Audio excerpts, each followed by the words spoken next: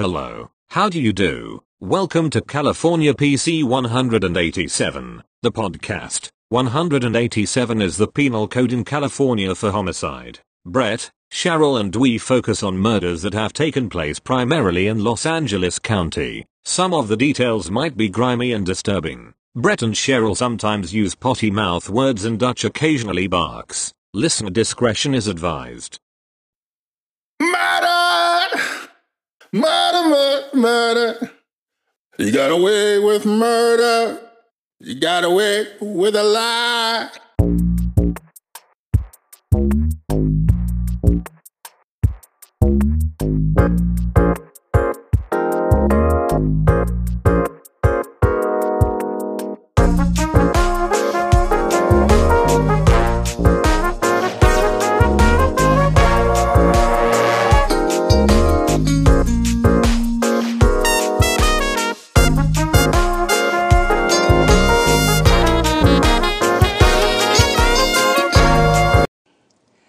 Good morning. It is June 27th, 2020, and this is Cheryl.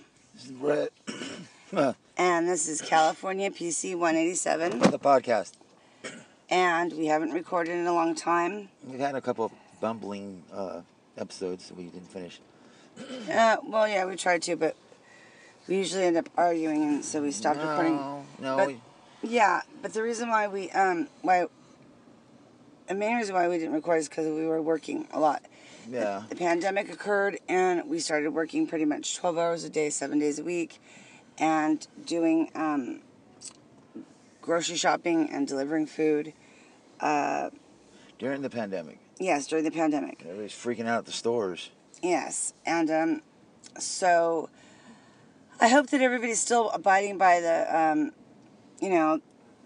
the rule of wearing your face mask. I mean, I don't know, it's not a law, and a lot of people basically, we're at the beach right now, at Cabrillo Beach in San Pedro, and there's nobody. Usually the only people wearing their masks lately, Brett and I have noticed, are Brett and I. So, I don't know. If you guys aren't taking it seriously, I wish that you would, because that was a really fucked up time, It was really fucked up, and it's still not, we're not out of the woods yet, and we need to be safe, wash our hands, wash our bodies, stay clean, use hand sanitizer, wear your mask, stay 6 feet away from people, don't go out as much as possible, take care of yourself, take care of others, think of others, Sleep every night at least 4 hours. What? Sleep every night at least 4 hours.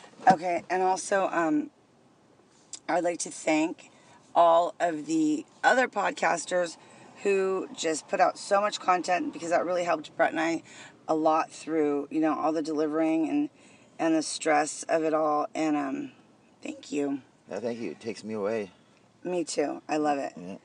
And also Dutch is here. She had a birthday. She turned 9 years old on June 21st. She got to spend a couple nights on a couch, watching TV, relaxing, no stress.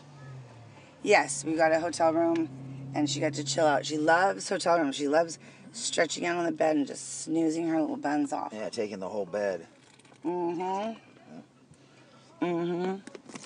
She's last month, she's got 2 for 2. She's batting 1,000. What do you mean? Striking. Oh, yeah. Yeah. Dutch has a little issue, but we're not going to talk about that right now. It's not an issue. It's just her, she's a dog. So let me tell what the sources are for the story that we're going to do. Yeah, Cheryl, why don't you repeat the research and sources you have in the research? Okay.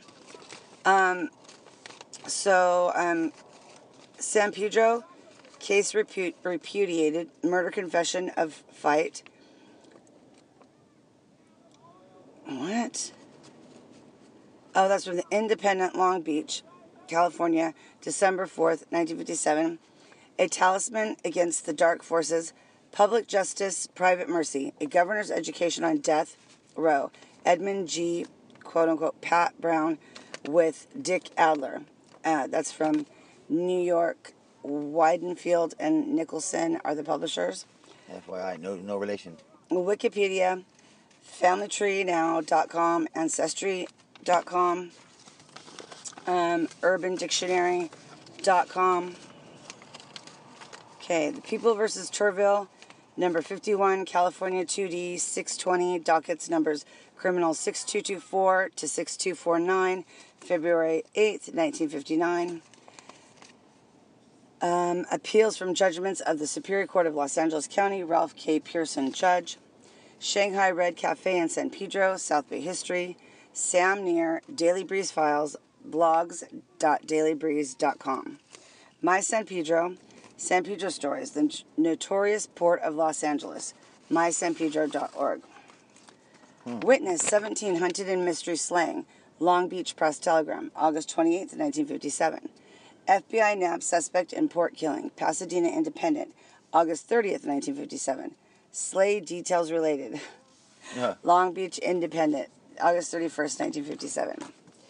Okay, so those are the sources. I will also put them in the notes. This story that we are about to tell is, it's an old one. And it's not, I guess it's not very well known, you know. You'd think it would be, especially since Pedro people are so into their, Culture and history. And to being Pedro people. Right, yeah. It was the urban legend, you know.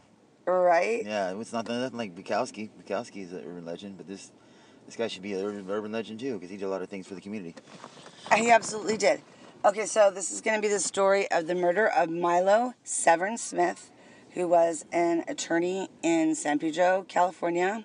San Pedro, Los Angeles, California. San Pedro. He's a sharp-dressed man. He was a very sharp-dressed man. Okay, so we'll be back in 2 minutes. Bye. Do. Aye. Do. Dutch, how are you feeling this good morning? Oh, did you hear that, Brett? What'd she say? What'd she say? What'd she say? I don't know how to speak dog language, but I don't think it was very nice. Dutch? Oh, I heard her. Yeah. Okay, good night. So, this is Cheryl. It's Brett. And this is California PC 187. The podcast. And we are here. We're going to get our episode done tonight. Because we just haven't done it, you know, like we keep recording it and then not liking it and et cetera, et cetera. But, so Dutch is also here, as you heard. She's not in a good mood. So, she's going to go to sleep, hopefully, not bite my face off. And, we're going to record the episode about Milo Severn Smith. Milo. Of San Pedro, California. And actually, I think that the next few episodes are going to be set in California. Or in San Pedro. In San Pedro, yeah. There's a lot of history behind San Pedro. Yeah, but I'm talking about murder, not history. Well, along with murder, there's history too. Okay, so do you have anything else to say, Dutch? Okay, all right.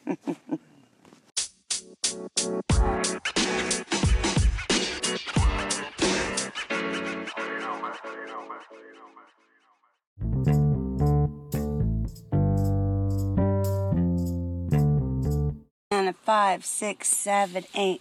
Go. When Mrs. Marjorie Knutson arrived to work at 7:50 a.m. the morning of Tuesday, August 27th, 1957, at the law offices of Smith & Wyman, located at 821 South Pacific in San Pedro, California, she walked into a horrific scene that would shake her to her very core. Wasn't she like on they were on a specific like program they did? She would get there at a certain time, make coffee, and it was like they were always on a regimented program. Yeah, it was pretty, like, you know, they could pretty much count on each other. Right. Mrs. Smith, their secretary, and Mr. Milo Smith, the lawyer, could count on each other to always be where they said they were going to be when they said they were going to be. And when something out of place, it was a red flag.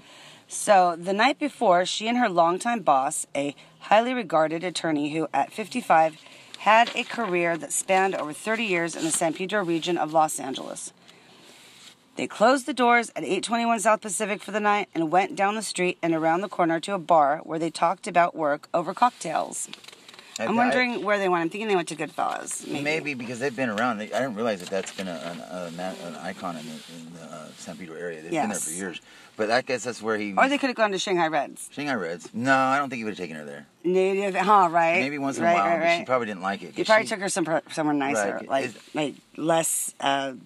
just more quiet. Brawlish. Yeah, he didn't want to... I think he knew how to treat a lady. And he like nothing on Beacon Street. Right, and she did most of the work. Okay. I'm not saying that he did no work, but she did a lot of the work. Yeah. Okay, so anyway, so they had cocktails for about an hour. Mrs. Knutson clearly remembered Mr. Smith removing his fancy necktie from around his pressed short-sleeve shirt, folding it up carefully, and placing it in his front coat pocket. She remembers seeing that happen. I'm glad he did take her to the little drinks, cocktails before. I'm sure they did that all the time. Yeah, I guess you're right. She was shocked and mortified to see the very same tie wrapped around her boss's neck the next morning as he lay in only his shirt, socks, and boxer shorts, dead in the library the next morning. The library would be... The library of their offices. Yeah. The LAPD and homicide detectives were on the scene by 8 a.m. Here is what the court doc said. At the time of his death, Milo Smith was 55 years old, 5 feet 8.5 inches in height, and weighed about 197 pounds. His suite of offices was located on the second floor of a 2-story building on Pacific Avenue. An alley ran along the back of the building with a parking area in the rear. There were doors and stairways in both the front and rear of the building, giving access to the second floor. The suite consisted of several rooms. One was a large room known as the workroom or library, where Mr. Smith and his secretary, Mrs. Knutson, worked. Adjoining this, at one end, was a room known as the, quote, morgue, unquote, in which were filing cabinets, a refrigerator, and a closet. In this closet, Mr. Smith kept his entire wardrobe, including a number of ties which hung from a rack on the inside of the door. 35 to 45 pairs of shoes were kept on top of the filing cabinets. Adjoining the workroom at the other end were a combination kitchen and bar and a restroom. Across the hall from the workroom were 3 other rooms, including Mr. Smith's private office, or consultation room, with windows overlooking Pacific Avenue. This office contained, among other things, car driving by, traffic, a desk, a large table, and an upright safe. Mr. Smith wore bifocal glasses. Even with his glasses, he could not see the dial to open the safe, and to the knowledge of his secretary, he had not opened the safe during the 9 years she had been in his employ. In September 1956, the combination to the safe had been changed, and his secretary had typed the new combination on a small slip of paper which he carried in his billfold. Mr. Smith was in the habit of carrying large sums of money on his person. In his pocket, he carried a billfold containing identification cards and from $1,000 to $2,000 in large bills, which I looked it up, and in today's money, that's $18,000, approximately. He's a walking bank. Right? In his front pants pocket, he carried a leather money clip, which ordinarily contained bills of $20 or less. He also carried in his inside coat pocket a secretary-type wallet containing a notepad and pencil, but his secretary had never known him to carry money in it. After locking the office at approximately 5:15 p.m. on August 26, 1957, Mr. Smith and Mrs. Knutson went to a nearby cocktail lounge, where they remained for about an hour. Okay, so that's on Pacific. Where it would be? It might be. I was thinking of Goodfellas. Yeah, it probably was Goodfellas or something. Something that's closed down by now. Yeah. Because I remember when going to San Pedro when I was a little kid, so like in this early 70s, mid 70s, there was a lot of things that aren't here now. Yeah. There was like this big, I don't know what street it was on. Of course, I don't remember that. Right. But I remember there being like a big Dutch shoe. Oh, yeah.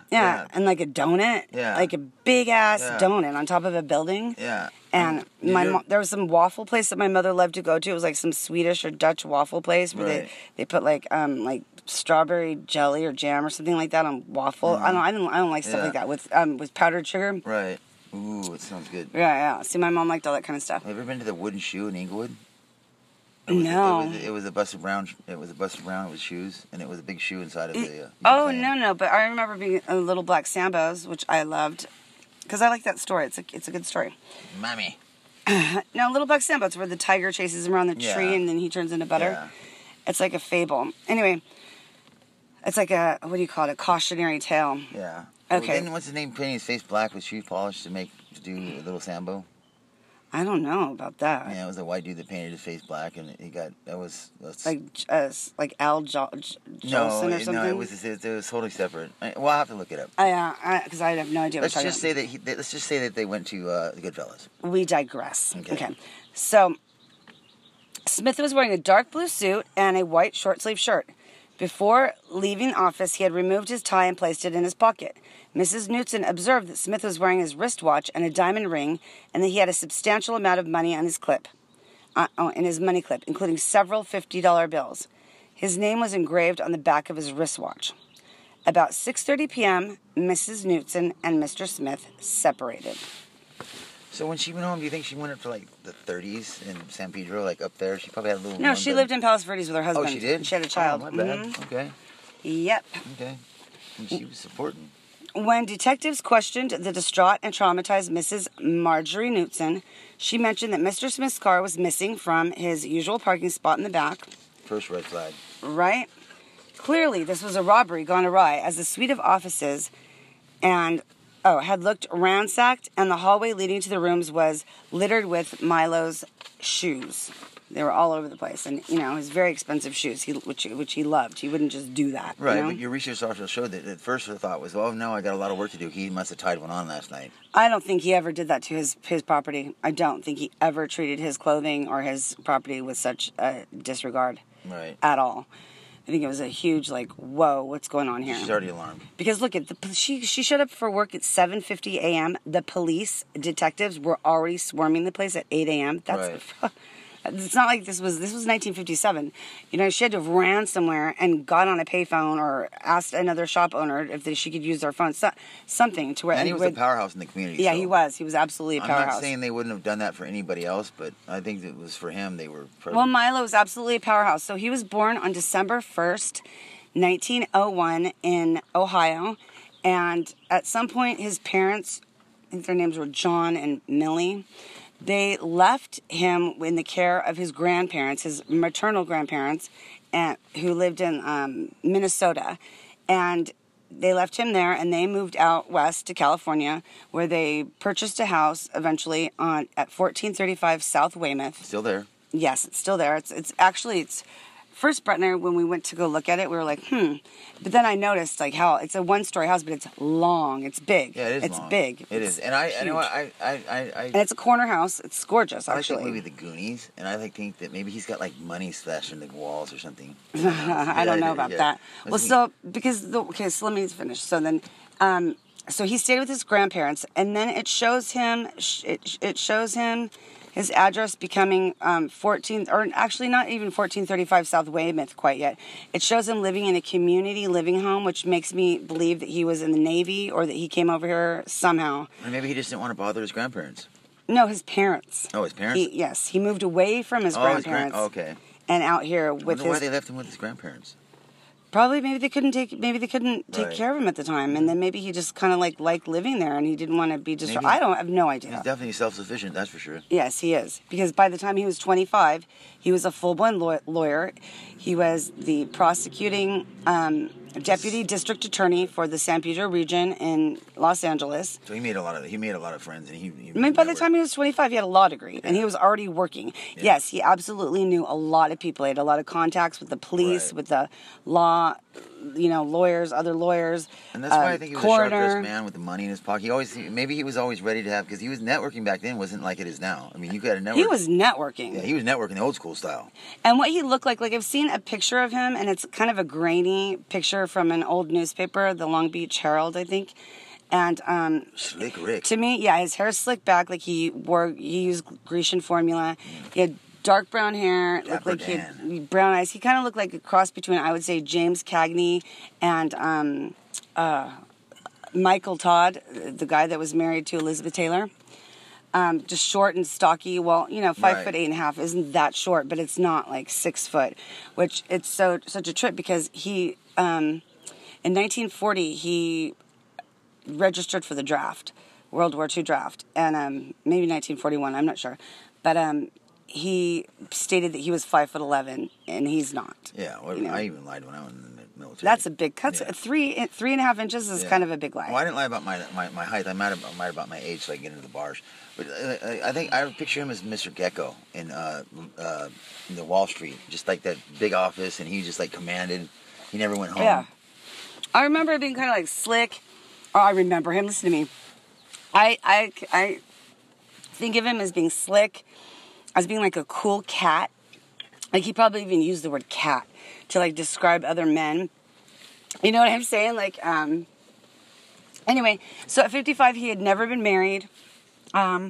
You know, it just seems like he was just constantly working on and building his career as a lawyer, making those connections. Right. And everybody felt like approachable. Like he was like an approachable type cat. Absolutely. Like he would shake your hand and look you in the eye, and he would say, "Mrs. Newton, can we get Mr. So and so? What's your fancy?" And he seemed to be somebody that didn't judge. No. And so Obviously. when he departed from the DA's office, he did go into business for himself. That's when he opened up the suite of offices at 821 South Pacific with a guy by the last name of Wyman. Yeah, where was he at? How come he's not in the story? I don't know. And I really didn't look into him too much either. But he would take on any kind of case, not just defense. He wasn't just a defense attorney. He was also any kind of attorney that you wanted him to be or that he needed, he would take on. And he took on a lot of pro bono cases. Yeah. And so he was very giving of his time and attention. But he also had a dark side. Yeah, that might have turned on him, though, that giving side to him. Absolutely. But so don't give anything away, please. So his dark side, though, is... I believe his dark side was that maybe he drank a little bit too much. Maybe he tied one on a bit too much. And that he absolutely enjoyed hanging out and frequenting the bar scene down on Beacon Street. Yeah, which is the toughest 4 blocks in the world. Now, why would a prominent lawyer in dapper suits and ties, even a prosecuting district attorney, at one time, why would he like to hang out so much below Gaffey on Beacon Street? That's probably because he could be himself there. He could just let his undo his tie, and there's not really, I don't know. But then to go around carrying on your person at all times at least like $2,000 or more at a time. Obviously he was a mark, but he didn't get touched, or maybe he got rolled a couple times. Maybe he was tough. Maybe he was a tough guy. Maybe he didn't. He was like, I triple dog dare you to freaking try and take my money. I don't think he really said that. I don't think he did either, because I think that he hid that money, and because this is why, because he had that money clip in his pocket. His front pocket. And I think that he hid the big bills for maybe somebody that he trusted or somebody special. I don't know. Right, like you could get the small amount, the 200 in his pocket, but you're gonna miss the 18,000 back in the day. Exactly. But I think he also kept it just in case, and you never know what's going to happen in those bars situations. You might meet something, there might be some kind of deal, there might be something he needed cash. Oh, right, huh? Yeah, like there might be because I bet you he scratched people's backs and they scratched his. Right, so he could have been on the cuff, he could have had to come up with some quick cash because it was a quick deal he could have came up on. And I think he was always looking for a quick buck. So he could get information too, maybe. Right. Always looking for a win, right. maybe, And too. I don't think he really didn't say anything about him having his own private investigator. I think he did his own work. And so basically, this is the other thing too. You're absolutely right. There's nothing bad. I've searched, researched, and looked, and I have not found anything negative that anyone has ever said about this man. No, it's almost like he was a Mr. Perfect. Kind of. Right, even though he did hang out on the dark side of life, but But people didn't really talk too much about that. No, I don't think there was that much talk back then anyway. They didn't hold it against him. No, because he was willing to help everybody, and he was a powerhouse in the community. Yeah, he was. He really was. Back then, they didn't. I don't think they really tried to stain up your relationship. They tried to protect you. Now it's kind of different. It seems like if you're on top, they try to knock you down. They want to exploit you. They want to talk all about you. They want to dig up all your dirty, dark secrets. Right. Okay, so let's go on.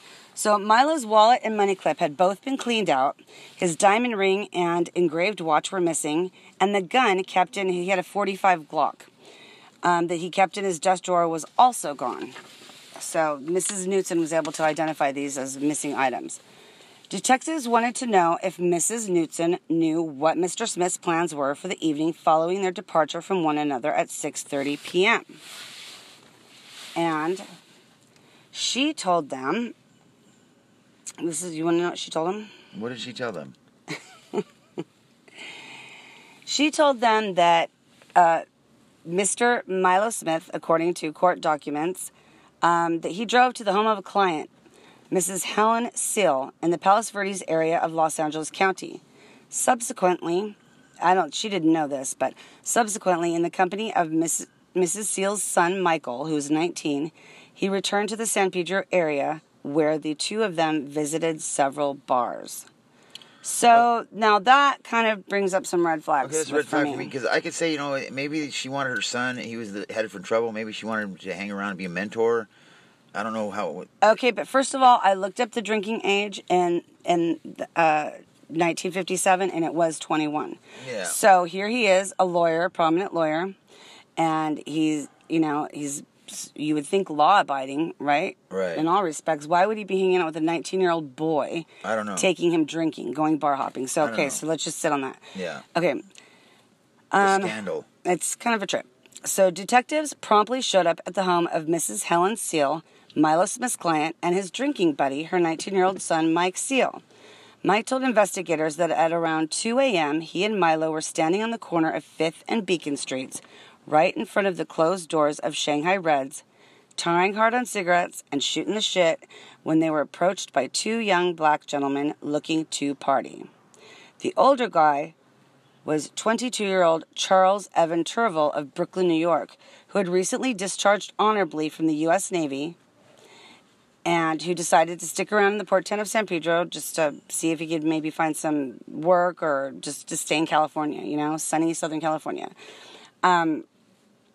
And the other, by the way, he went by the pseudonym Johnny Blissé, and that's how he introduced himself that night, was as Johnny Blissé. So okay, he did not introduce himself as Charles Turville. Keep that in mind.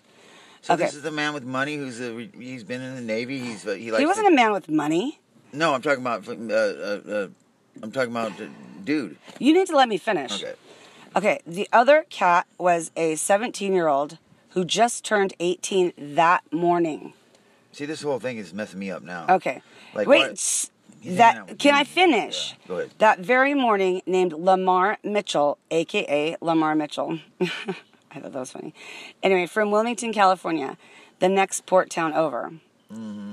Here's what Mike Seal told the police. Now, okay, understand that they come up, they just so happen to, these two good-looking young men just happened to walk up, one's 22, saying that his name is Johnny Blissé. Mm-hmm. For all intents and purposes, that's what everyone thinks his name is, right? Okay, but his name's really Charles Turville. Sure. And Lamar Mitchell, who just turned 18. Turned 18. They're boys. Okay. They're boys, of course. They're all boys. The only man really is Milo Smith. Right. So that's what I'm thinking. Was he supposed to hang out with the client's son just to be a mentor? He's still breaking the law. I don't know. Why would he go drinking with him? Let's go on. That's crazy. Smith gave Johnny Blissé, whom Mike Seal identified to law enforcement by his real name as Charles Turville. This is later on, right? When they questioned him that day. $20 to purchase a bottle of whiskey for him. Turville returned and said he could not get any liquor and offered the bill back to Smith, but Smith told him to keep it. He's like, go ahead, keep it. And so he pulls out a wad. He peels off a 20. Back then, it was like a $100 bill, and he's just like, so he's a little bit, So he pulls out his money clip, basically. He's standing in front of Shanghai Reds. He's feeling a little, maybe, kind of blue, and he's been drinking a little bit, and he's feeling like, he's a man that's made his he wants to show the youngsters that it can be done. It's possible. I don't know. No, I think that $20 was his way of giving somebody $20 and seeing whether or not they would come back. Right. With either the product, the whiskey, or the $20. Come on, it takes more. Was his freaking way of seeing whether or not they were trustworthy. $20 is a cheap way to get rid of somebody, even back then. But somebody that's going to be dishonest and going to rip you off. You want to do that a couple more times. You just don't. Okay, Brett. Whatever. Because whatever. Sometimes you don't. Sometimes, right. And especially in a fast-paced world like drinking and partying, you don't really give yourself that much time to get to know people. Right. So that's all the test that you need. Okay. Yeah. So a lot of people would fail that test. A lot of people would have gone and never come back, and he'd be like, "Well, screw him." You know what I mean? I got plenty more where that came from. Here, son, go get a bottle. Right. So Smith told him to keep the $20. Blissé/Turville suggested that it would be wiser to drive around in Smith's car than to stand on the street. Smith, Seal, Blissett, Turville, and Mitchell then drove to Smith's office in his car. So that's like not even that far away. So they were on 5th and Beacon. So quarter mile. Yeah, 8th and Pacific is not that far away. So on arriving at the office, they parked the car in the rear of the building, and the four entered Smith's offices by the rear door and stairway. Smith showed the party through the offices, and after some conversation, gave Mitchell some shoes. I guess Mitchell was like, "Oh my God, I love all these shoes. Like, these are so great." Yeah, so Armani's. Milo gave him about 5 pairs of Italian shoes. leather. Right? Neiman Marcus. Saks Fifth Avenue. Yep. He then Buffums. Puffums. I don't know about that. Newberries. Yeah. He then called a cab driver friend who... Avon. He then called a cab driver friend who brought a bottle of whiskey to the office. He invited the driver to the office for a drink, but the invitation was declined. He's like, no, thank you. After some drinking... Yeah, I mean, this guy, the cabbie's going to see he's got 3 boys up there. What? I mean, yeah, you want to stay and party? Where's all the... Maybe, you never know. Yeah, where's the whoopee girls? Well, maybe, you know what? Maybe they weren't really worried about that. Maybe they wanted to watch football or something. Maybe it was a boys' night and out. eat peanuts or whatever men do. What was his name? Seal? Signed, sealed, delivered. After some drinking and conversation in the office, Seal departed, driving Smith's car, and returned to his home where he arrived about 3:20 a.m. Now that trips me out. Really? Why does Mike Seal leave? Yeah, he's like, you know what? This is... Why would Mike ain't Seal no chicks leave? here, man. Yeah, okay. And then Milo's going to give him the keys to his car and give him his car, a drunk boy? Yeah. Okay. Yeah, go ahead and drive my car home since you want to go home. Okay, anyway. And there's no way they could have pressured him out of it because he's seasoned veteran from the Shanghai Reds. Mm-hmm. Yeah. What's going on? What's I don't know. Shortly before this time, Smith telephoned Mrs. Seal to inquire about his car. So it's like right after Mike leaves, Milo's on the phone already going, is he home yet? Like, he wants to come get his car already. Why'd you even let him leave if you already want to turn around and get your car? So, he's 53 years old. No, he's 55. 55. He's never been married? No. No kids. Okay. Anyway, so about 3:30 a.m., he again called Mrs. Seal, and learning that his car was at her home, he instructed her that it be left in the driveway and said he would pick it up later. What's such a trip is that he called, like, what? First time he called at 3:15, it's at 3:20, right? He calls again. He's obviously like agitated. He calls back at 3:30, right? And then she had told him, I read in one of the newspaper articles that she had told him that Mike was already asleep. I'm like, in 10 minutes, he got home, threw himself in bed, went to sleep. My gator's going off. That's weird. Okay. So, Mr. Smith never picked up his car, and it sat in the driveway of the Seals' home when detectives arrived. After speaking with detectives, Mrs. Helen Seal and her son Mike took off hours later on a road trip to Utah to visit relatives. Oh, all of a sudden. Yeah, I find that a little bit strange, don't you? Yeah. And the person who they look at, Johnny Blissett, a.k.a. Charles Turville, and Lamar Mitchell. All of a sudden they just show up. No, yes, exactly. And they supposedly met, came up upon those two, like, just out of the blue that night, and that's when they all first met each other. Then how did Mike Seal know that Charles Turville, why are you giving, Charles Turville, why did he know his name was Charles Turville? So, okay, we're going to take a short break. Stop giving it away, Betty. Oh, oops. What is it? Help. Stop. Stop.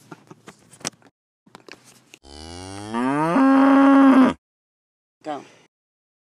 7. President Dwight D. Eisenhower was obviously president. Was obviously president? Yeah. Richard Milhouse Nixon was obviously the vice president. A good vice president, too. Cold War was at its peak. The Cold War was at its peak. And guess what else the Russians did? What'd they do? Besides making us all afraid. Yes. They launched the Sputnik, a satellite, into space, launching the space race. You mean they beat us in the space race, actually? They also sent a dog up there named Lyko who died. I know. He burned up in the reentry. I don't like it. That's crazy. Elvis was shaking up the charts with All Shook Up. And that same year, Elvis appeared on Ed Sullivan 3 times, and the people who were filming it, did not show him They showed him only from the waist up. Why is that? Because they didn't want people to see his nasty, bad gyrating of his hips. Nasty? Wow, Yeah. they probably full roll over in their They grave now. said if it was saw nasty Today, they didn't see bad. the stuff today. Dick Clark launched his big daily show as American Bandstand in a small venue for ABC. It was for ABC, and it was a local show out of Philadelphia. Nice. Also that year, the women that were lighting up the silver screen were Bridget Bardot, Ooh la la. Doris Day, Nice. Mamie Van Doren. I think she was in The Girl Can't Help It, which was like, it was one of the movies that like the Beatles and a lot of future generation, like the 60s rock and roll stars attribute to the movie that changed their lives and made them want to become rock and rollers. I think I remember her. She had hair that was always the same. It always stayed the Yeah, same. she was like a sweater girl. Yeah, she had like a turtleneck sweater, and her hair was always like... But it was tight sweater. It Yes, showed her off I her remember. big old boobs. I remember, yes. Okay, so Audrey Hepburn, Grace Kelly, and Annette Funicello. Bunicello. What was that, Beach Blanket Bingo? Frankie Valli, I think, Frankie too. Yeah. Yeah, they were always on the beach and they never changed. They never got sweaty. And They they never got... Yeah. Yeah. Okay, and 13-year-old Jimmy Page, everybody knows who Jimmy Page was. Let's hope. Yes, he won a In case you don't know who Jimmy Page is, he's of Led Zeppelin fame. which he knows everything about. But it's funny that I'm doing this plug. He won a talent contest on the BBC, but his speech was that he wanted to be a biochemist and cure cancer. Yep. That is so absolutely true. Maybe he cured cancer by soothing their souls with his music. Well, you know what I found interesting that also happened in 1957 was that the the woman who won the Miss America contest that year, her name was Leanna Gage. She was stripped of her title because she was found out to be 18 years old, married, and with 2 children. Scandalous. Did Trump he still run that thing back then? No. No, he didn't. That'd be really hypocritical. I know. For sure. Yeah.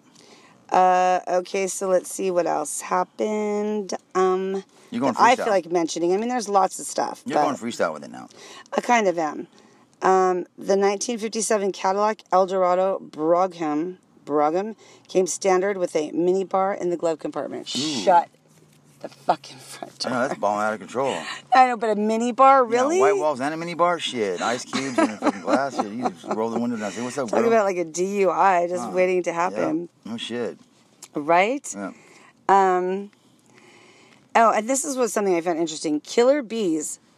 Oh, that's another scare I had. You know what? I was always afraid Me of killer too. bees. It was going to be like 3 years, they're going to be over here and they're going to kill everybody. Well, that's when the shit That's started. crazy. Was 1957. Who was going to start first? Was the Russians going to come over here and kill us, or was the killer Well, bees? this is what happened: is that there are man-made hybrid species that are only found in the wild because African honeybees accidentally escaped from a scientist in Brazil. Yeah, they just like knocked over these big fucking Yeah. these big things, and they were just heading towards America. Like they were just like everybody wanted to kill America back then.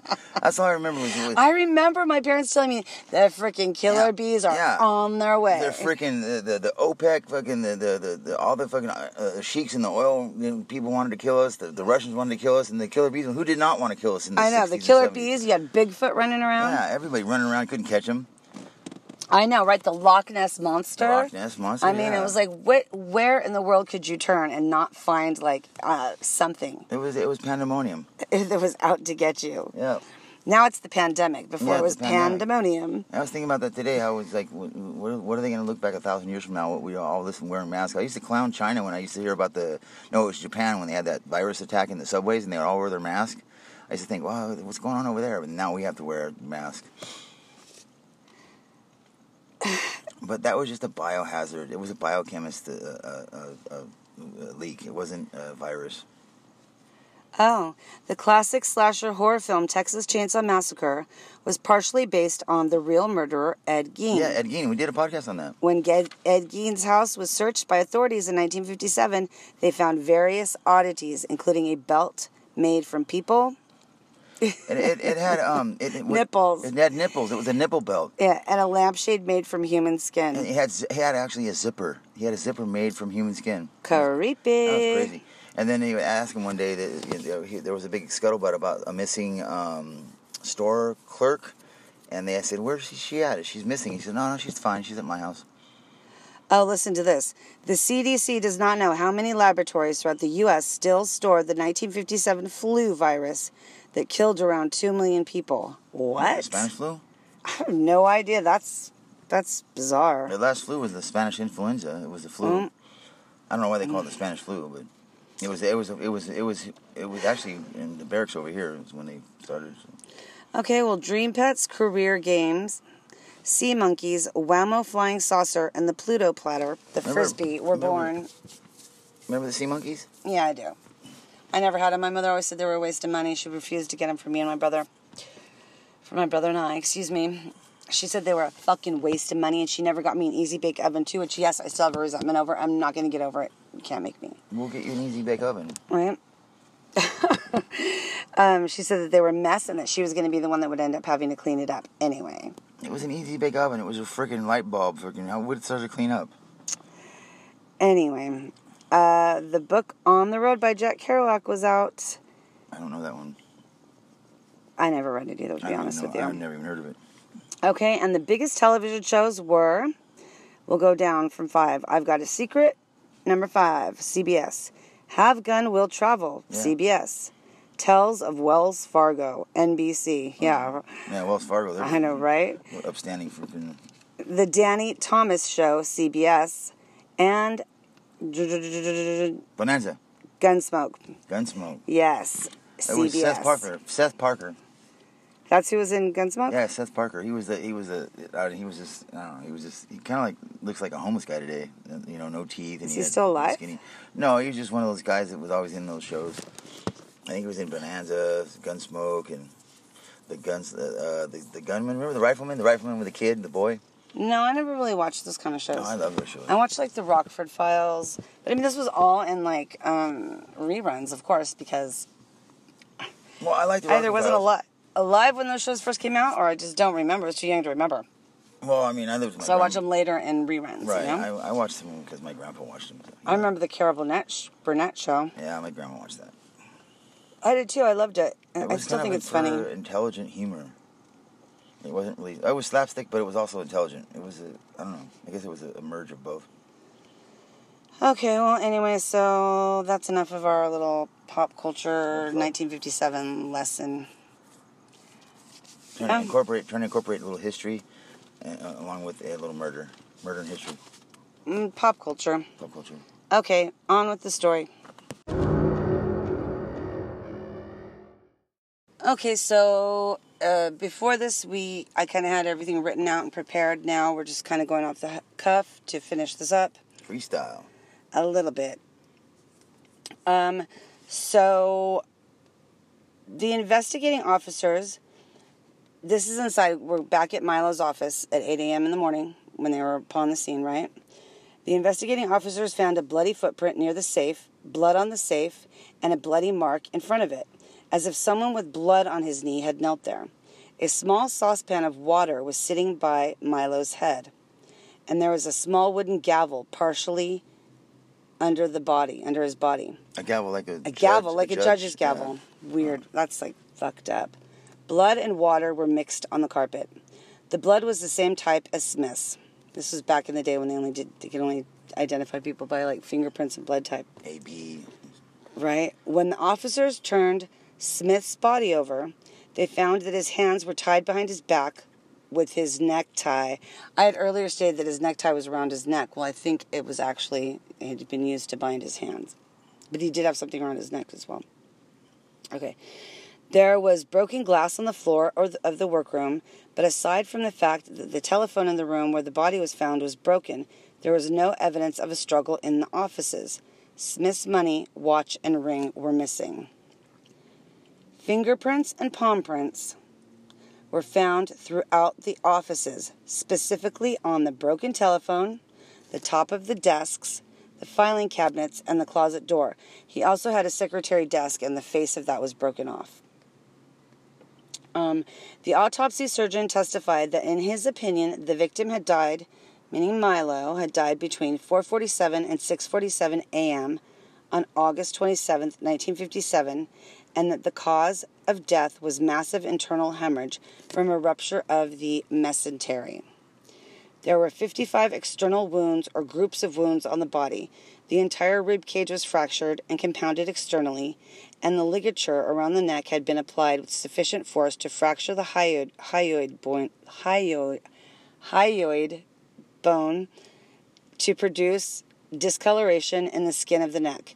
In the autopsy surgeon's opinion, Smith had been garroted, and his injuries were extremely painful and had been inflicted after his hands had been tied behind his back and apparently while he was conscious. So that was basically remember that one episode that we did where we found out that what is it? Oh, if the suicide. No. A death. We thought it was only where you could be had your hands tied behind your back. Oh, execution style. Execution. That was kind of execution style, right there. That's okay. This is a good example. Because you're right. because he was conscious. Yeah, he was conscious. He was bound. He knew his fate, and he couldn't get away. Obviously, the way they. He was tortured. Yeah. And it was execution style. But yeah, That's that's one of those crazy. things where you have to use your imagination, and it's not a good imagination because the way he was killed, it must have been brutal with all the 55 ligaments and his neck and his hands tied behind his back. That's horrible. Yeah, and He that's was not brutalized. He was right. brutalized. And the hands tied behind the back is a classic sign of execution style, but that's not always the case. You don't have to have your hands tied behind your back, but this is obviously that's one of the pluses. You just have to be. You don't have to have your hands tied behind your back, but what you do, excuse me, what is a requirement is that for it to be considered execution style is that you are bound or you're unable to move or escape, You're and not that escaping. you're conscious, right? and that You you're know conscious. what your fate is. Yeah, you know what your fate's coming. and that you're killed like at close range. Right. I don't know. Some people I don't know. I think I'd start freaking out. I just start swinging. If you're being overpowered by people, Right. I mean. Yeah. You could battle all you want. Right. It's probably just gonna. I don't know. Maybe I don't make it know. worse? That sounds so lame though, because I think I would fight too. I would Because think definitely about- fight. every time I I'd think about- scream my fucking head off. I'd scream blood, and I have a loud mouth. I know you would. Even Dutch sounds like a big dog. And somebody would hear me. I always think about this. Somebody would hear me. I never knew this about, and I've been through the whole Helter Skelter and the Manson thing, and my claim to fame is being in the courtroom with Manson and stuff.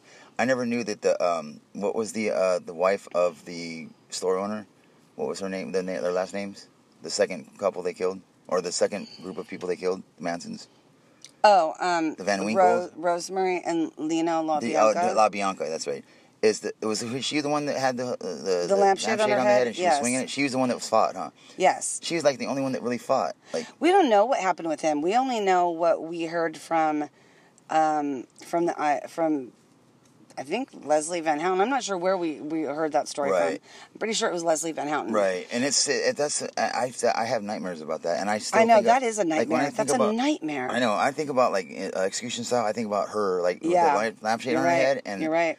And how she was on the bed swinging around with her hands tied behind her back. Yeah. And that to me is worse than any beheading or execution or torture. Absolutely. Or even I've seen a lot of those things on the internet, and that freaks me the fuck out. Just trying in vain to save your own life, and then these people for no reason just accosting you and turning a perfectly normal night into the most fucked up last night of your life. Up on a pedestal, being clowned or something like I don't know, like a clown. I don't know. It's weird. Yeah, they'd be laughing at you. Right, they were laughing, so gross. and it's like in the Bible where it talks about people gnashing their teeth. Yeah, gnashing of the teeth. I think that's evildoers. It's perfect. Isn't that perfect? Gnashing of the teeth. Yeah, and just it's like evildoers laughing and cackling and gnashing. They had a business they started. They built from the ground up, and they're successful people. Okay, but anyway, really. Okay, so I said that I wanted to get through this. So,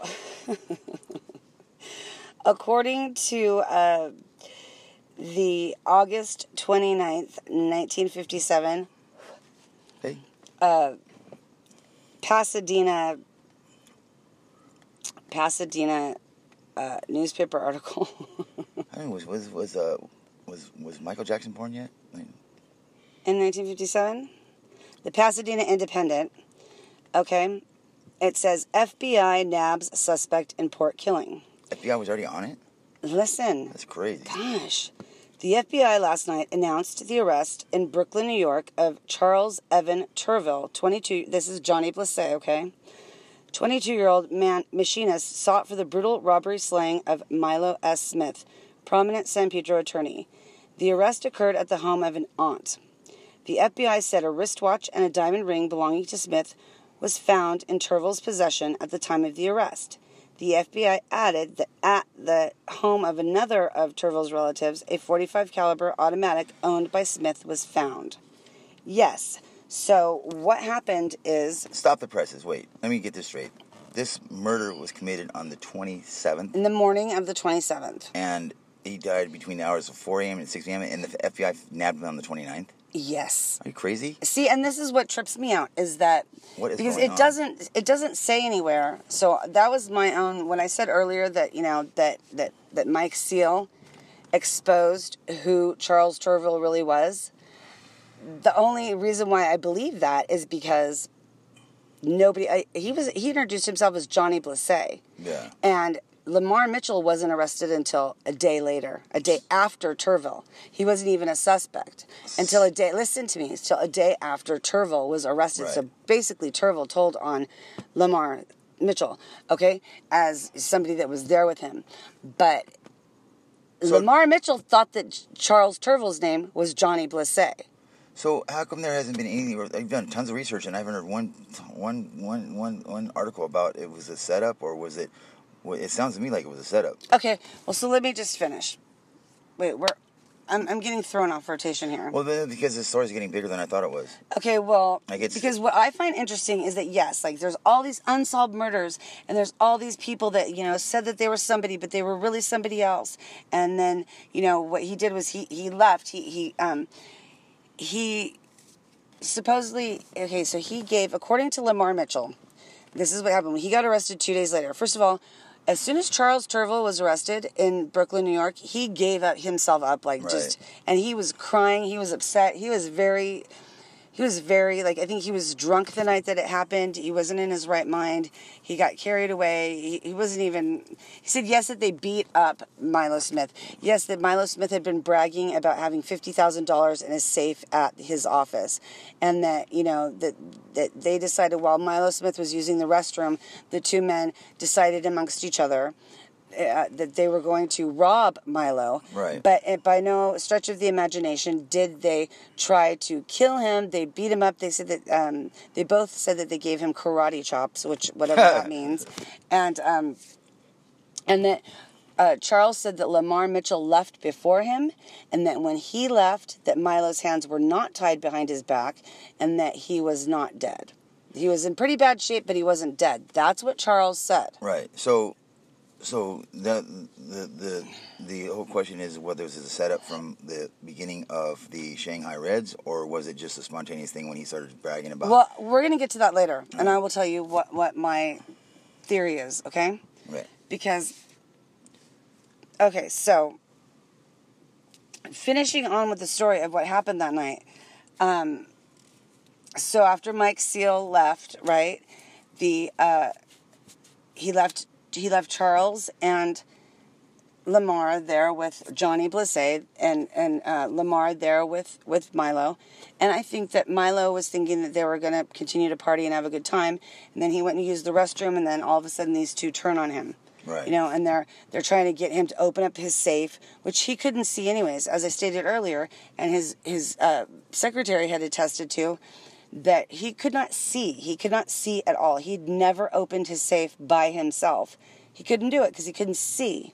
Right. With or without his bifocals, the man was nearly blind. That simple, or he just? It was that simple. No, I don't think so. Mrs. Newsom with him, so he could have someone with him to open. He needed to have somebody else open it up for him, and she was the only one that was able to open it. That might be a smart thing. Okay, so he wasn't able to open it. They did find in his wallet, because his wallets were emptied out by somebody. Okay, now we already know from before that he had in the one billfold inside of his coat pocket that he always carried inside of his coat pocket. Right. He had at least $2,000. Right. And that in the front pocket that night he had bigger bills, $50 bills, $20 bills. Yeah. He had at least probably $400, we'll say. Right. Okay. When his body was found the next day, he had zero money on him. However, when Lamar Mitchell only got $200. So He didn't get the full amount. They must have. No, but he thought that he split the money in Right. half. He thought that Johnny Blissett, a.k.a. Charles Turville, Right. or, vice versa, was splitting the money in half with him. No, he wasn't. He was not. Yeah, he No, he pocketed wasn't. some. I think that Johnny Blissett, he got away with obviously Right. a lot more cash than Right. he told Lamar Mitchell about, and also he got away with the ring, the diamond ring, the Right. watch, and he And got he away with flossed the it. gun. He flossed that stuff too. No, well, he was flossing it in New York, maybe, Right. but he also still admitted readily to everything, and he even told them he still had his bloody clothes in his suitcase. Right. That's crazy. And This is what I want to know: is how did they find out his name was Charles Turville to begin with? maybe he was maybe he had thought this whole thing out beforehand, and he didn't tell anybody that he was going to take it this far. Maybe he was the one that was thinking. I don't. For some reason, I know this I cat feel like has. it's the other way around, Brett. This is just my speculation. I think maybe this cat. He found out that this cat has more money than he shows in his pocket. Maybe he's got something more. And then they found out that as he was saying, I got $50,000 in my my safe. It's Okay. Well, let's finish telling the story, and then we'll get into. Okay, speculation. Yes. Okay. Okay. So where was I? So then, so they arrest him, and then they actually, he freely gives himself in to the FBI, and voluntarily is extradited back to California. He told on Lamar Mitchell, so they pick up Lamar Mitchell like the next day, like on the 30th, August 30th. Lamar Mitchell's picked up. Now, Lamar Mitchell said that he and Johnny Blissett were walking down the street, and they happened to see two white studs, he said, an old one and a young one, meaning Milo Smith, the old stud, and Mike Seal, the young stud. I don't know what he means by studs, but I think that I have an idea of what I think it means, but I'm not sure, so I'm not even going to say. So maybe that's just the way men referred to each other back then. I don't know. So then they all go back to the offices, right? And at some point, Lamar said that Milo went to the restroom, just like Charles said, right? And that the two men decided they were going to rob this old guy. And he's bragging about this $50,000 in his, and he probably did get a little bit too drunk and probably did run his mouth a little bit too much. He probably did do that. I think that he did that a lot, and that's just who he was. But and for some reason, I think that maybe Milo Smith was a tough guy and that he had a little swagger to him, and he really didn't think he could be fucked with. Here he was, ex-military. I think for sure he was in the Navy. He served in the military. He's one of those old school guys who just thought his shit couldn't be fucked with. I think maybe he took into consideration that his friend died and he lost his friend, and maybe he was feeling kind of, like. You're talking about Charles Eisenberg, the owner of Shanghai Red. Yeah, Shanghai Red, and he was just, I don't know, maybe he was vulnerable. I don't know. So, anyway, Lamar said that they go back, the two men decide that they're going to rob him. He said that Charles Turville started it with the karate chops. He said that, so there was a point when after getting off the phone with Mrs. Seal. Yeah, to make sure his car was back. Yeah, about 3:30, and he said he was coming shortly. Right. I think it was around 4 o'clock in the morning that he called a taxi cab. And this is... No, Milo Smith, because he called for taxis all the time. So he's still they alive. knew his voice. Right. And so he called for a taxi, but around 4:20, 4:30, something like that in the morning. He showed up. The taxi driver showed up, waited like he usually did, and Milo did not come out. And so he felt stiffed. He felt like, it was a dry run. He wasn't going to make any money, and he was fucking pissed. Right. So then about 45 minutes later, somebody else calls for a taxi for Milo. But it wasn't Milo. Right. Because this is the timeline when they said he probably was expired. Was between 4:30 to 6:30. No, 4:47 and 6:47 or something like that. It was like 2 hours. So he might have already been dead. That's kind of a big window. Right. Well, why would they call a taxi for somebody that was already dead, though? I'm not sure. Yeah. So, they didn't have speed dial back then. They didn't have so this guy, his name is Chester Burns, the second taxi cab driver. And he's like, you know what? I am not going to get burnt. This is some bullshit. So he gets out of his taxi and he starts walking up the stairs. And he's also very familiar with Milo Smith and picking him up and driving him around in the taxi. Yeah, he knows that the $10 and he got a weird fucking feeling. And then he started to creep up the stairs. He saw, like, the hallway in disarray with the shoes, the expensive shoes that Milo had earlier given Lamar in the hallway. And he said that he just got this really eerie feeling and that he heard the opening and closing of drawers. And, like, he almost felt like he heard the sounds of ransacking. Oh, somebody was rifling through felt, shit. Yeah, he felt danger. Yeah. And so he turned around and split. Okay. Yes. But he didn't say anything. He didn't call anybody. He didn't say anything. Right. You know, maybe he thought that's Milo's business. I don't know what's going on. Yeah. And so then, you know, the whole... Getting a little fresh with The scene wasn't found out until Mrs. Knutson came to work at 7:50 a.m. Right. So, you know, there's also a potential eyewitness right there in the taxi driver. Right.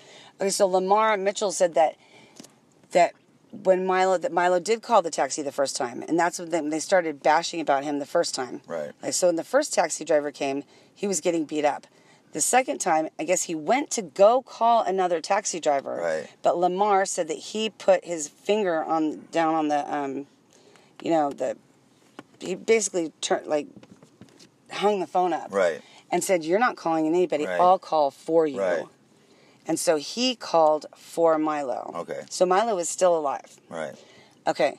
So. That's pretty good timeline for the autopsy, though. Right? They did that, yeah. Well, I think that 2 hours is kind of a long stretch of time, though. I think they were a little bit early on the time. Yeah, me too. The 4:47. Yeah. And it could be very well what Charles said. So fast forward, Charles gets arrested. Charles says, "Oh no, we left him there alive, and he was not bound behind his back. He was beaten up. He was in bad shape, definitely."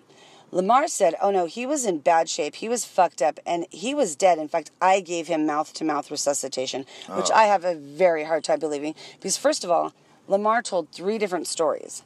And because with each story that he told, the detectives were like, "Bullshit. We call bullshit." So then he changed the story. "We call bullshit." Then he changed his story again. And until we're, I don't know. So who knows? But I believe Charles's version of the story. I just do. So Charles said that after Lamar left, he was walking down the street and he ran into a woman named Betty Lou that he'd known, a girl around town who had a car. And so she drove him to Palm Springs. I guess there's an airport there, to get an airplane back to Brooklyn, New York, but he missed the plane. So she had to go back and take him back to LAX, where he caught a plane there. And that's when he went back to Brooklyn, back to his family, and he brought, I just think he had a lot of money to be giving her money, because, he gave her money. Right. He bought an airplane ticket. He's doing this, he's doing that. And when Lamar Mitchell was arrested, he still had the $100 bills on him. Yeah. So he hadn't spent any of that money. He tried to say that he got it gambling at first, but then, he finally came clean with the truth. So what trips me out is how... Okay, so if you want to get into speculation a little bit... I do. Okay, so I speculate this. This is what I think, and I could be totally way off and totally wrong. I think that Lamar Mitchell and Mike Seal being closer in age to each other, and also Lamar being from Wilmington and Mike being from Palos Verdes, I think that Mike was probably not that good of a kid to begin with, and that he maybe hung around gambling or backgalley gambling or whatever the heck they did back then in 1957. Shooting dice. Yeah, shooting dice. You know what I mean? Selling random links. Right, doing like weird stuff, right? Yeah. Okay, and I think that he had befriended or somehow became gotten into the acquaintance with Lamar Mitchell. And I think that that Milo and Mike had been hanging out for a while. I think that Milo bragged a lot. I think that Milo also probably, considering that he let the child drive his car home, right. I think that he probably also freely bought drinks for Mike, gave Mike money, and bragged about this money in his safe. And I think that Mike was out hanging out with Lamar one night or one day or whatever, and that those two concocted up the scheme. Yeah, but my question is this: to get Milo. What mother would I mean, I know Palos Verdes isn't like, it's like, those people up there are just people, but what mother would allow their son to hang out with an older man and go hang out? I don't know. Well, that's also the other thing, is that I feel like I said, I can't prove it. I looked and looked and looked for any information I could find out about Mike Seal, and the only information I've been able to find out is about his family, about his mother and his father, Helen and Paul Seal. What was it, They're both from Utah. Yeah. His dad was an airline pilot. Yeah. They got a divorce in around 1957, 1958. And I believe that, I don't know why I believe this, I just do. I just think that Mike was probably a problem child from the gate. Maybe a little different, maybe, I don't know, but I think that he was a mama's boy, and that she let him do whatever he wants. She let him get away with things, right. And that probably caused a rift in her relationship with her husband, and that's the main reason why they were getting a divorce. Because you see how she let him go hang out with an older man like that. That's weird. That is weird. And then after he's questioned for murder, first of all, she doesn't think it's weird that a 55-year-old man's calling, psycho calling at the early hours of the morning, wondering where his car is. Right. That she doesn't find that weird. Isn't she wondering worse? My mother would be like, "Who the fuck are you? Why would you give her the keys to your car anyway? Like, what is wrong with you? I you know? Even be, I don't get that. I don't either. Like, and then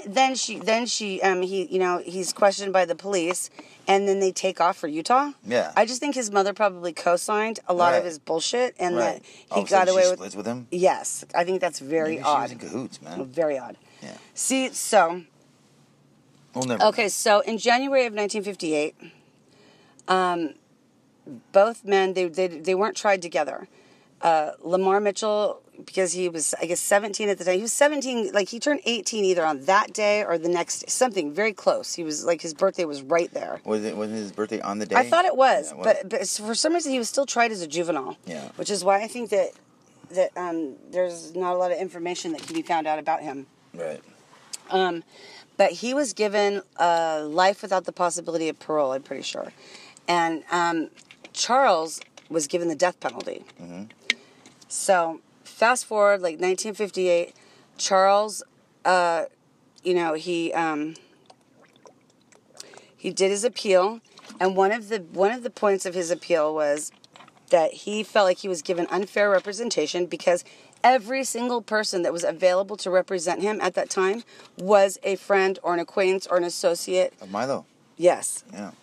And even the last lawyer that he had, the one that he had when he got the death penalty, right. had said to him, "Look, I knew Milo. Right. Like, so I'm not really like here for you. Yeah, I'm not trying to get you off. Yeah, exactly. Yeah.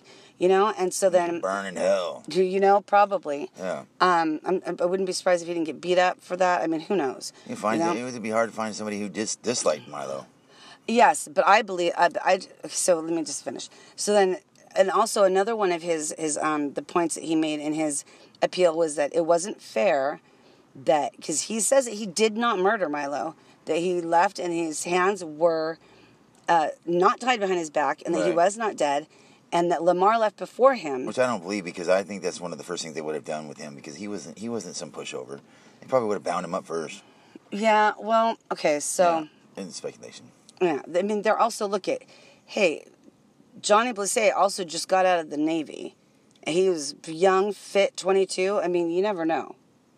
You know what I mean? Like, come on. Well, Milo was drunk. Yeah. Maybe they weren't even really drinking. Maybe they were just pretending to drink. Right. You know, Milo was shit-faced, I'm sure. Right. I see him with a little flask. You know what I mean? Yeah. And so, plus he was I believe that at first, okay, so I think that at first Milo might be thought that there was some kind of energy or some kind of a mutual attraction between him and Johnny Blissett, Charles Derville. Yeah. I think that he thought that they were going to get it on. Okay, so I just said it. On. And as soon as Mike Seal left, that was Mike's cue to leave. Yeah. Right? As soon as Mike left, then it turned south, like, quickly. Yeah. And then that's why he was, like, started, psycho calling Mike's home. Like, waking his mother up in the middle of the night wondering where his car was and saying he was coming over. I think he started panicking. a little bit. He saw that he had made Right. a bad decision. Or maybe he saw that Mike was in on it too. I don't know. Maybe Mike wasn't in on it. For some reason, I just feel like he was. Right. I feel like the one that got duped here was, if anybody, was Charles. Insofar as like the robbery and stuff goes, I think that he got kind of sucked into it. And also part of what Charles was saying, and at one part was that the reason why he got so angry was, to where he gave Milo Smith karate chops was because Milo had made a pass at him. Okay, well, I think that the two men, that if Milo was in fact gay, okay, homosexual, I believe that they saw that he had money with the $20, in the beginning. Here, go get me a bottle of whiskey. That they saw the little money clip full of money. They saw that and they were like, oh, their eyes got big, and they were like working him. So they were pretending. So I think that maybe Johnny Blisset / Charles Turville pretended to be interested in Milo. Otherwise, why else would he do that? Why else would he think that? He wasn't a stupid man. No. And this man had obviously kept his identity hidden and concealed, successfully for a Right. very long time without any incident personal life. happening to him previously. So he was a good judge of character. Yeah. I feel like he was tricked. Not on this night, he wasn't. Well, he was tricked, okay? And it was like, that's not cool. Right. And I think that happened to a lot of people, a lot of I'm sure it homosexuals did. back then. Right, yeah. And this is one that it happened with. They didn't really. And that's not okay. That is so fucked They didn't really up. claim that he was homosexual, so we don't Nobody know. ever said that, so we No, don't know that and for sure. We're just right, guessing and I that. think that's why there's not much on it because they probably suspected it, but they didn't put it. They didn't smut him up. I think it was too respected in the community for to smut him up. Like Well, also though, what I found interesting was that so Charles Evan Turville's his first appeal, I think it was rejected, and then he had one shortly thereafter, and it was approved, or he was given a pardon by a judge, and that judge was Edmund G. Brown. He went by the nickname Pat, which I don't know where that came out of, Edmund G. Brown, but so he went by Pat Brown, and he was the governor of California. right, no relation to the other Brown. No. So he was the governor of California, and every time that a governor is leaving office, I guess they get an opportunity to answer to requests for a pardon, Right. or clemency. Pardon or clemency. Yeah. By Pardon's the big prisoners, ones, right? So yeah. he had like 65 of these that he was looking at.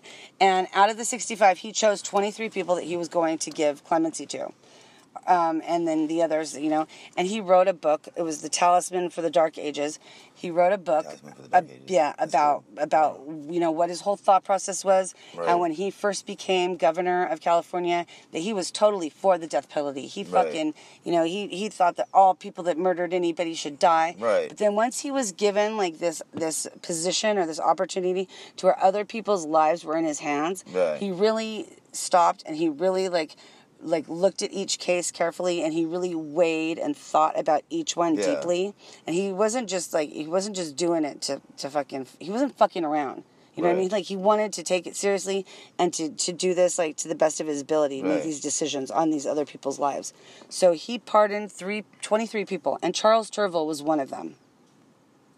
That meant that Charles Turville got chance to. he got his sentence reduced from death to life in prison without the possibility of parole. Oh, so he worked his way down. Yes, Yeah. and then the next appeal that Charles Right. did, all happens very fast too. Right. He got it to life with the possibility of Because parole. he had so much time behind him, he did have. Because you can do it. You can Yeah. work your way off, and once you get off that death row, then Well, there's all right. chances of all hope. There's all hope. Ultimately, and I couldn't find out what year it was. I looked and looked and looked. Charles Turville got released from prison. Yeah. Okay, so he went from death to death, life without, Right. to life with, Right. and then released. Right. All within like a 10-year period. Right. Very There's a lot of programs short you have to period sign of up for time. that, yeah. No, but this is what Pat Brown wrote in his book, The Talisman for the Dark Ages, is that, you know, when there's maybe one or two of the decisions that he made that he regrets, right? Or the people that he let go or Right. whatever. But that Charles Turville went on to live an exemplary life. So he was a success story. Absolutely 100%. And this is what, from what I know about Milo Severn Smith, So that could go back to the is that he initial would case. agree. He Right. would agree, even though this was possibly his murderer, that he would agree with that decision. Right. 100%. He would agree with it. He would rally for it. He would Right. defend it. He would stand by it. He would represent it in this court of law.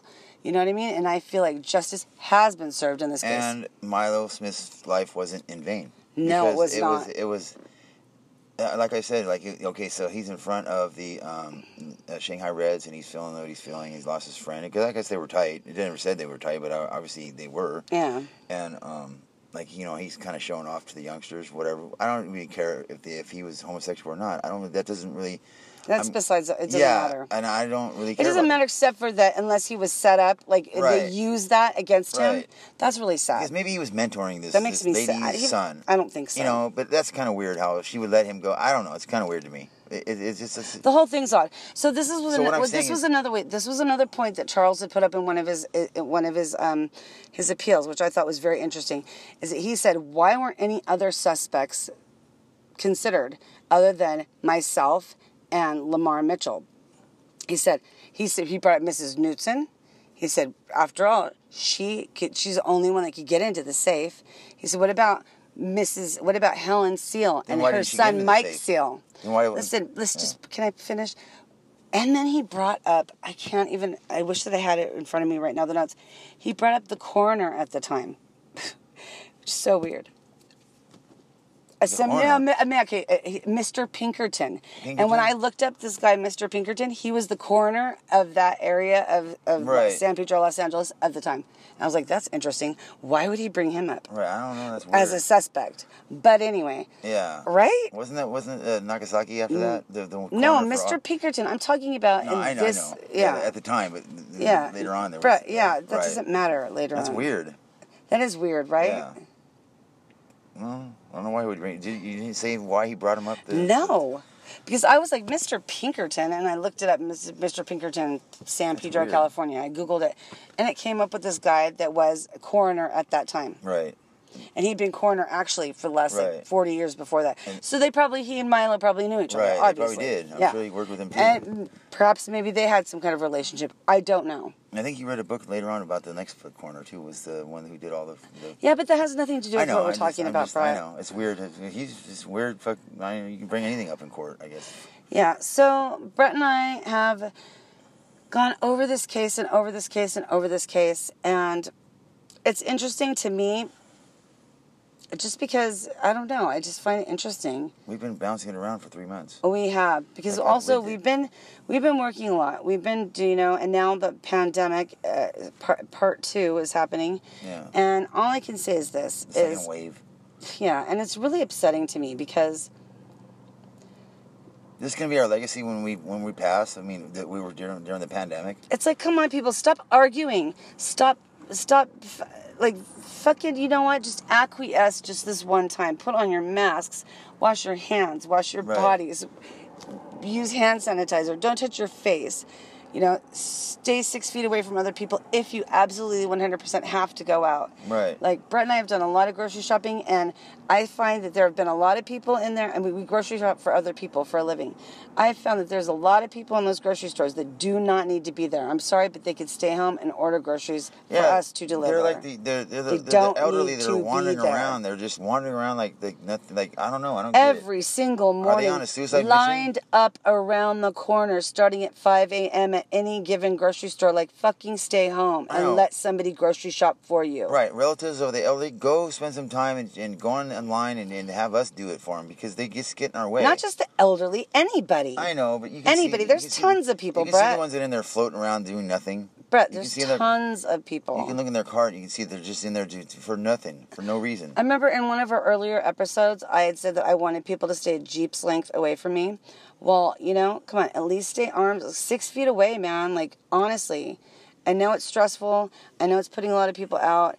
It sucks. It doesn't always feel good. It can be awkward, like totally 100% awkward, especially when you're in a grocery store and it's like you have to go like, I mean, that's what I do. I'll go all the way around. I'll walk 100 extra steps. You know, I'll wait at the top of an aisle for someone else to get out of the aisle. I follow you with the cart. Just to, right. So I know just, the thing is, you know, like, to be respectful and to be thinking of others and to not like, you know, just to be mindful and respectful. Right, when you're so in an that aisle. we can stop doing this, so that we don't have to live this way forever. Because I have 2 sons. One is 24 and one is 27. And this is not what I want for them. And hopefully if they ever do have grandchildren, I don't want them to have, you know, I mean... Yeah, like the rule of being in an aisle, one person in an aisle, that's bullshit. You can't have one person in an aisle. It's true. It's absolutely necessary, though, Brett. It ain't going to happen. It's just Well- not going to happen. And you stand at the end of the aisle, fuck that. I'm going down the aisle. If they don't like it, they can kiss my ass. Because, You're being selfish, though. yeah, you're right. It's really, I mean, I don't know. But, you know, and I'm selfishly, I will send Brett down the aisle. Yeah, like, I don't get it, because they look at me like I'm freaking, like I'm the leper or something. I don't know. No, usually, because so the people that I do walk by, for whatever reason, are other workers, like people that work at like Target or people that work at Albertsons, any one of the given grocery stores, because I feel like if they're there, then they're like us and they don't have anything, right? Right. They're obviously approved to and shown to not be contagious or Right. to have any virus or to have any sickness, right? So I'm just assuming that though. But I don't go rub shoulders with them. But yes, sometimes it does get into like a pinch where you absolutely have to like, you know, get something off the shelf. And some people will just stand there. It's almost like they know that you need to like go look at which of the hundreds of different kinds of mayonnaise you need to find off the shelf. Look.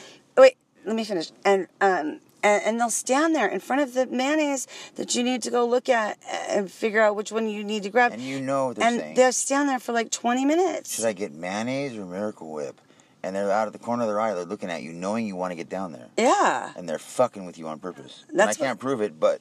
Yeah, sometimes I feel like that too. And you look in their cart, and you know they're just there for a few things. They don't have to be there. That's They really bullshit. don't have to be That's there. bullshit. Are they serious? Right. Yeah. But there's also been a lot of people with gratitude and a lot of people with kind words and loving kindness to show us that we have delivered groceries to, and I appreciate that very much. Yeah. So, Yeah, we get those tips. I'll send to you, Brett. Love me nifty, but send me 50. Okay, well, Love me all right. fine, but give me a dime. So, thank you for listening to this episode. We're going to try and get out more each week. And remember, once in a while, if you ever visit San Pedro, think about Pacific, and it's a pawn shop now. There was Milo's little office, his little hub. It wasn't little, it was big. Back then it was. To me, now it's like, I don't know. It's like Now it's some yucky, it's like, community heroin, hotel with, like, a yeah. shared bathroom. Yeah. But anyway, so what do we want to tell people also? Don't let the smile fool you. And don't let the sunshine fool you. Don't let the sunshine. Oh yeah, don't. That's on my chest. Okay, don't let the sunshine fool you, and wear your mask 6 feet, and wash your hands, and have disinfectant for your hands all the time. Yeah, and have an awesomely good day. Yeah. Bye.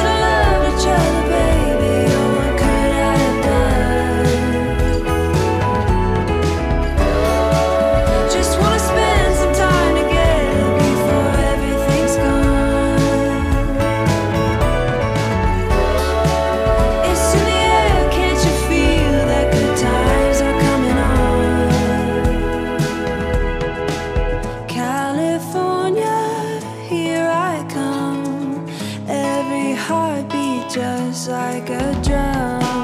I hear your rhythm, you feel so near. Oh, California.